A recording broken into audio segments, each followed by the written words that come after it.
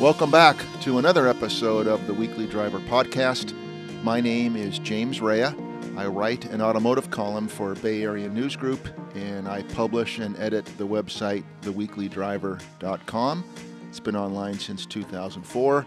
My friend and co-host is Bruce Aldrich, and today, I guess in the world of full disclosure, we have a neighbor on of mine and Gretchen, my wife's Gretchen, and she lives around the corner. A while back, I noticed that she had this Can-Am in front of her house, and I started taking it for a spin, and I was curious, and we're neighbors, so we've had a few chats about it. So I'd like to introduce our guest, Tracy Broshar. And Tracy, welcome to our podcast. We can't wait to jump in and talk to you about the wonderful world of your Can-Am and that new experience you've had now for several years. So welcome. Thank you. Glad to be here. Can you tell us a little bit of the background, how you got interested in this? I think that there's a reference to your former partner, deceased partner, and how you got started on the bike and what it's meant to you over the years. Yes. I've been riding actually since I was about 19 years of age, and I've loved riding, but I gave it up many years back because my partner didn't like me riding. So to make a long story short, she passed away in 2020, and I felt pretty lost, and then COVID hit, and I even felt more lost. So I thought, what could I do to get myself out of it? And I knew I couldn't ride two-wheelers anymore because I needed a knee replacement, and started looking online and found the three-wheelers, and history was written. That's good.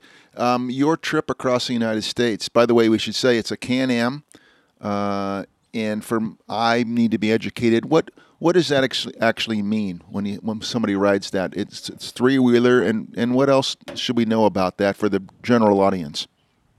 Well, the Can-Am Spyders, the engines are 1330 cc, so that's a pretty good-sized motor to take you, cross-country comfortably.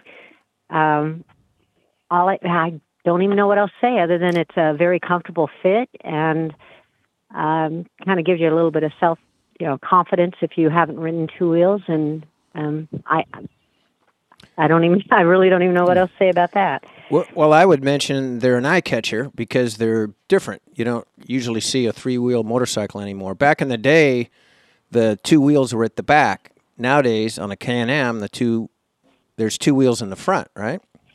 They are, and the good thing about them is they're independent suspension, so you don't have any fears, or you're not going to roll over on them like the old three-wheel bikes.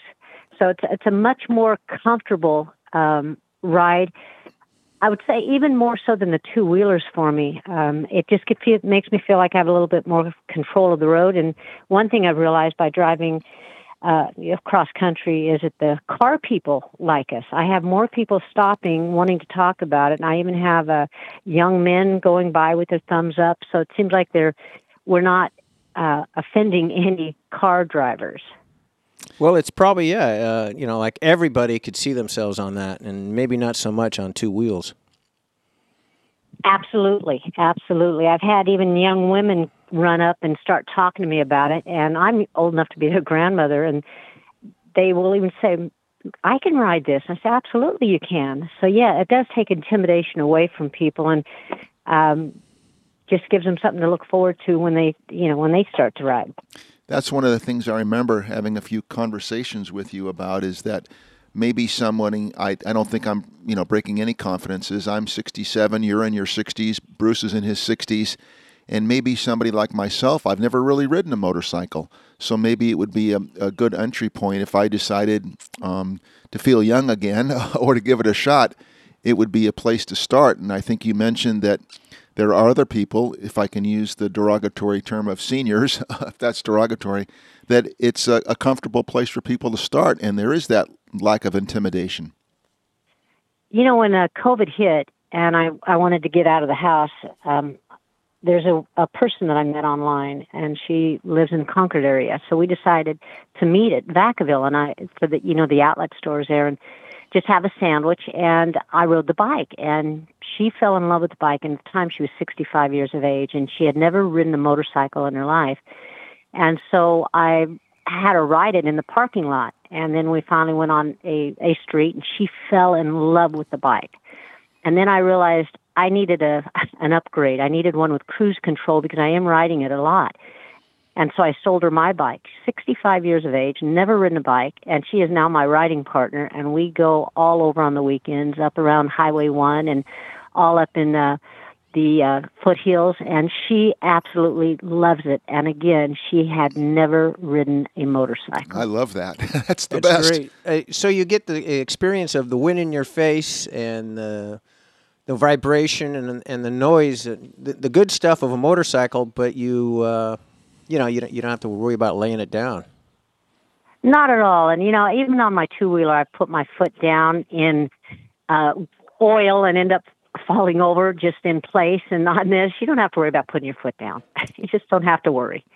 Tracy, a few years ago, I had a chance to meet Mary, I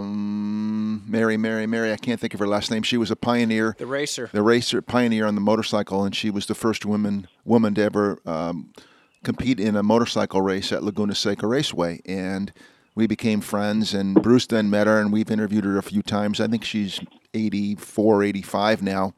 And she told us the story about when she was a pioneer that they didn't want her to come into a restaurant, not because she was a woman, but because it was in the 50s when the Wild Ones with Marlon Brando debuted in the theater, and they thought that Mary, who's about your size, was this intimidating person, and the guys that she was with were, gangsters at best, and at worst, who knows.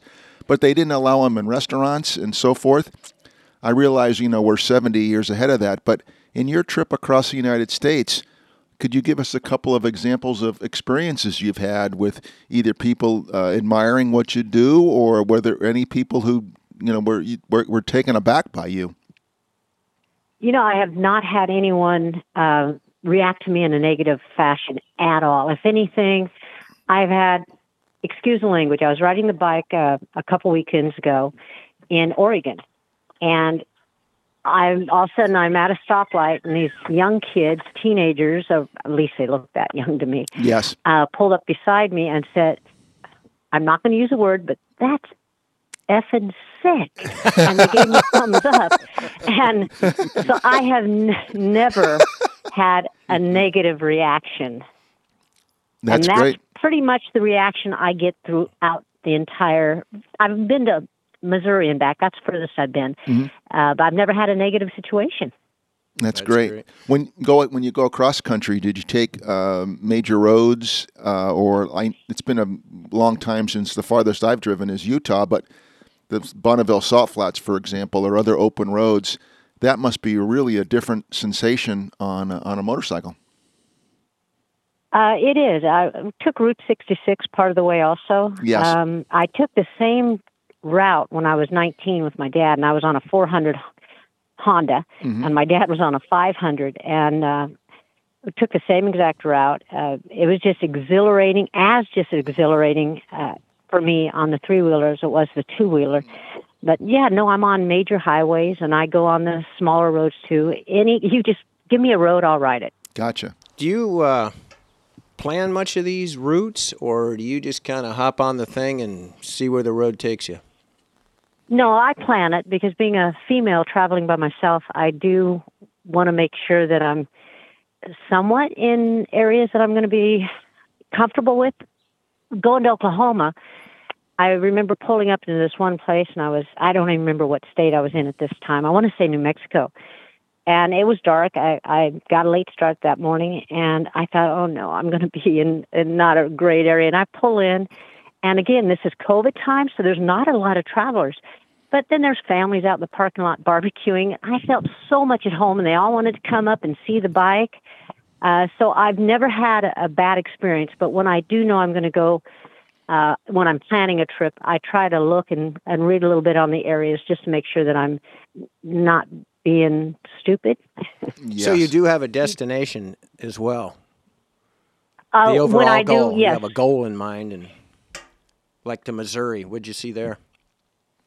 Well, actually, I went to Shawnee, Oklahoma. That was my goal. Oh, okay. But my nephew had mentioned online on Facebook that he was in Missouri, just on the other side of the border. So it was only about a 4-hour trip from Shawnee. So that's why I went ahead and went into Missouri and had dinner with my nephew and had a great time. And then from there, I started my trip home the northern route, and that was a lot of fun. But that's the reason I went into Missouri. During COVID, there was the traffic was way down, I think, right? So that made it extra nice. Not only that, the hotels were like $50 a night. Even better. That's great. What yeah, about? No, it was perfect. Since we're neighbors, and we know each other for a few years as friendly neighbors. How about the physicality of the bike? You're not that big of a woman, and does it affect your shoulders and your legs after you're on the bike a long time? Is it a physical challenge? No, that is what is unbelievably awesome for me. So when I started riding the three-wheelers, and it was March of 2020, or right after COVID hit in 2020, I needed a knee replacement. I needed a knee replacement for many years. I could barely walk at the time. So if I even rode in the car to Auburn, I could barely walk when I got out. But sitting on that bike, literally all the way to Oklahoma, every time I got off the bike, I did not hurt at all. Not anywhere. Not shoulders, not knees. I could not believe it. So I am more comfortable on my Can-Am than I am a vehicle. That's fantastic. That's How many really good. miles would you put in a day? Oh, I can't tell you a day, but I know that the first year that I had my first bike, I put 13,000 miles on it. Okay. And That's a lot of miles. sitting. That's a lot of miles. Yeah, good for you. Yeah, and I'm about up to that with this. Well, actually, I'm about 14 or 15,000 on it now, and I just bought it a year ago, the one I have now. Do you do daily commutes in this? Like if you just needed a quart of milk, would you take the Can-Am or do you take a car? It depends. It depends what mood I'm in, because I am so close to the store.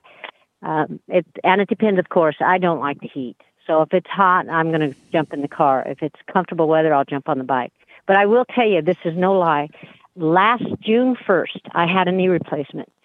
And I would live alone. And I needed something at the store. So the first time I was dumb enough to walk, which was not smart. That was the first week after knee replacement. So, of course, my knee swelled up to a balloon. Well, the next time I rode my motorcycle, jumped off, got what I needed, came back home, and then I propped my knee up. I couldn't ride a car yet, but I could ride the bike. Are we talking Compton's? Like it's 4 blocks away, right? Yes. Yeah, it's just in East Sacramento where we live. It's a wonderful little neighborhood where we do have a market that's very convenient for most things, and there's even a little restaurant now for the last couple of years, so that's nice as well. I was going to ask in terms of, I think you've mentioned that you've got involved with some clubs now, and particularly with seniors.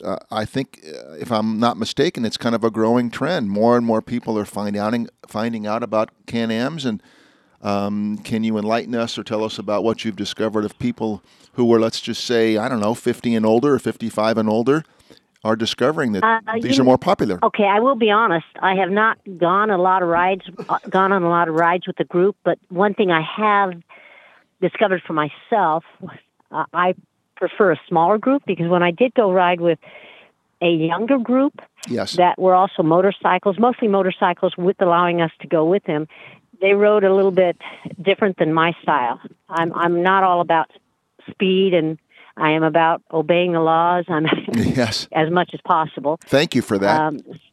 Yeah. So I didn't really enjoy the large groups. Yes.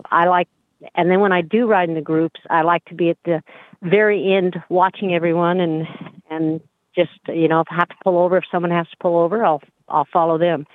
But I like small groups. Yes. Back in the day when my family had VW Bugs, we'd honk at each other and wave. Is that the same with the Can-Am owners? Absolutely. So when you have if you're passing someone, or you're coming across someone on two wheels, they kind of give you the two fingers. We give the three fingers, and there's a camaraderie that is definitely out there still. And car drivers usually give the one finger. I was waiting for that. But not to me, not to the three-wheelers. Okay. That's great. Tracy, what about in terms of come into this with very little knowledge about that? What about insurance, and how were the bikes designated?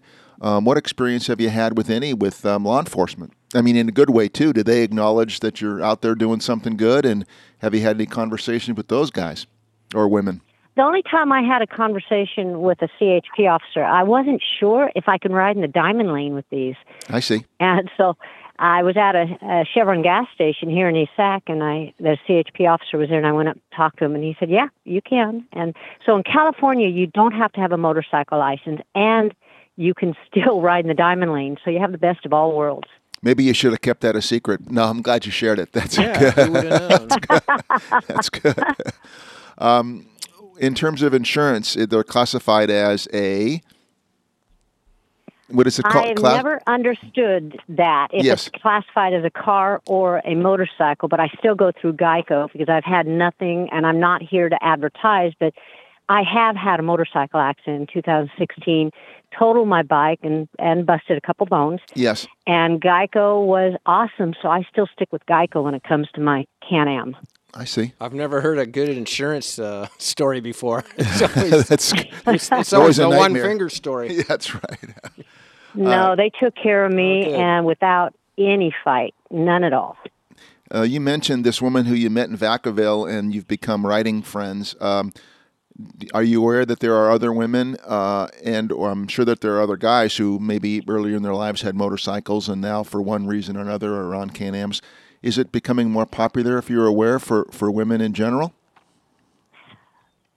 You know, I'm online and I see people texting or commenting online.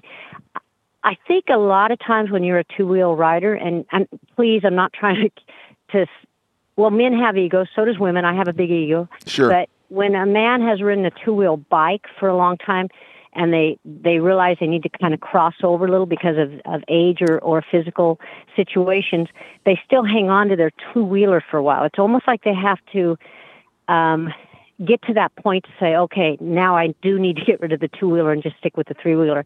So yes, I think there's a crossover, but I think it's just a mind thing. We all have to accept the fact that being limited in different ways doesn't mean we have to stop, and they finally then go with what they need to do. But yeah, I do think that there's a little bit of crossover when it comes to the aging process and our physical situations. Gotcha. I'm guessing there's a lot of young people that drive these things too, though. Wouldn't you think, or no? Or do you see them? No, I don't see a lot of young people, and the reason is, and someone hit the nail on the head, I think because we're older and we're retired, we have the money to put in this direction. So sometimes I think they're not cheap. Sometimes I think it's a financial thing of what we choose to do. Like my Honda 400, even in today's world, would be a lot cheaper than the Can-Am Spyder that I have. Mm-hmm. Well, that's a good point. Yeah. Price range? So I do think of what I have was before our good old situation of getting products into us. I think my bike was a little over 23 out the door, and it has a windshield. It has speakers, so I can plug in my Bluetooth, get my music, hear my navigator on it. I have luggage in the back, and the front of the bikes has a frunk, F-R-O-N-K, frunk. Yes. F-R-U-N-K, excuse me. C-K, I can't even spell today, can I? That's okay. Okay. Anyway, yeah, it's so there's plenty of luggage for it, which of the two-wheelers you wouldn't have. But it's to me, and then the backrest I did have to put on separate, but they might be a little bit more now, more like $25,000 out the door. Do you travel by yourself? Well, you talked about friends, but I meant two up on the bike or one? Or both When I ways? go cross-country or whatever, I go by myself. Okay. The price point actually surprised me. I didn't think it would be. I thought that was fairly reasonable, and I think when you consider that, I know that you have a Honda CR-V, but when you consider that might be primary transportation for a lot of people, and that the average price of a new car now is $45,000, half of that doesn't sound so bad. No, you're right, and I don't feel like it blows me as much as on the two-wheeler. I was actually, when I was going to Oklahoma, I had a whole line of truckers in front of me, and I really hate to be beside a truck or Boy, me too. behind a truck and beside a truck because of the wind, not because of, I'm afraid of the wind is different. So I gunned it. I mean, I was like going a bat out of heck to get around about 5 trucks on the right. And I looked down and I'm glad I didn't get a ticket. I would have been arrested. I was going 106. Oh, my goodness. And I was, Nice. yeah. Good for you. I had no idea I was going that fast until I looked down and saw, oh my gosh, I could not believe how comfortable I felt on it. And it was not hydroplaning. It was just, I felt like I was still pretty much solid on the ground. And of course I slowed down, but I was extremely impressed with this bike. That's really Sounds something. great, yeah. On the horizon, since we know that you've been to Missouri, and when we talked the other day out in front of your house, and on our podcast, you mentioned Oregon. What's on the horizon? Do you have any trips planned that you're really looking forward to? Is it too hot now to go somewhere else, or are you raring to go? Oh, no, I'm raring to go. I would like to go to Kadoka, South Dakota this year. What's there? My grandmother was born on Rosebud Reservation in Kadoka, South Dakota, and I just feel the desire to go see where she was born and get a little bit of feel, and maybe take in Mount Rushmore then. But my goal is to actually go to Kadoka, South Dakota, Rosebud Reservation. That sounds great. I wonder what that would be like in terms of not knowing anything about reservations. If people go through there all the time, particularly a woman on a 3-wheel bike, that would be interesting to see what the reaction is going to be like. It would be. I have tried to get in touch with them email-wise on the internet, and I had no luck because we couldn't find proof of my grandmother living there, and I don't doubt her. I just couldn't find regular records. But I just figured I'd just show up, and they either, I can either see what I want to see or just enjoy the trip, Sure. That is interesting. I wondered if you could go back. You mentioned Route 66, I guess a year or two ago when you went, and then you went when you were 19 years old. That's quite a time span. How much has Route 66 changed? Well, I don't really think that it changed that much, but the difference between when my dad and I went, they had an energy shortage, and nothing was open early, and nothing was open late, and we didn't think about that. And we'd get up at 4 a.m. in the morning to take off riding because, summertime through Arizona and New Mexico, I burned on my arms like unbelievable. And the worst part was we couldn't find bathrooms. And so many a times it was behind a tree, and I'm like, okay, thank God I didn't have to do it this time. Yes. It was like, Wow. But the route so that was a big difference. It's similar, huh? I'll be darned. Well, I guess they try to maintain a lot of that stuff, the old gas stations and whatnot. Even if they're not operable, they're there. And I find the one thing I realize I love California. I'll never move, but the rest stops are cleaner in other states than ours, and I appreciate that tremendously. Yeah, the interstate too. I know pretty much as soon as you go across the California-Oregon border, it's a whole different world in terms of. We're into our politics. We're into our politics. Sorry, now. politics podcast. Sorry, and everything's run down in California. They pump the gas for you in Oregon too. And I'm sorry, I didn't mean to go into the dark side. Sorry, keep it light. Well, in Oregon, they did not pump my gas on my bike. They have a policy that if the bike people do not want them to pump the gas, they won't. And I didn't mind, but it was really sweet. But I had a wonderful conversation with this young man while I was pumping my gas. That's great. Those are the kind of things that make a trip, that you come home and wherever you've been, it's some of those small things that become big things when you think back on wherever the vacation was or, business experience. All kinds of little things come to mind that happen that make trips wonderful. They all add up to being a big thing. Well, it's like having a nice dog with you when you're dog walking, right? If it's a nice dog, people want to come up. It's an attraction, and I'm sure that Can-Am, when you're out going up to Oregon or what have you, and you make a stop, people come out and want to talk to you. I'm pretty much a one-on-one. I can talk to anyone, but at the same time, when you're on the Can-Am and you're going anywhere, you don't meet a stranger. Okay. They come up to you. Right. They want to talk about the bike. You just start talking, and it is absolutely wonderful. I remember at one gas station, it was a Love's truck stop gas station. this truck driver jumped out of his truck just to come over and talk about my bike. That's the best. Yes. Did he Did he buy one? You know what? I wouldn't be surprised. I bet he did, yeah. Before we take you up on your offer to come around the corner from where we live, and Bruce lives just, a couple miles away, before we take you up on your offer one of these days to ride it, could you explain what it's like if you're 60 years old, you've never ridden a motorcycle, and you get on a Can-Am? What is that experience going to be like for someone who doesn't want to be intimidated, maybe is intimidated, but shouldn't be? What are they going to experience?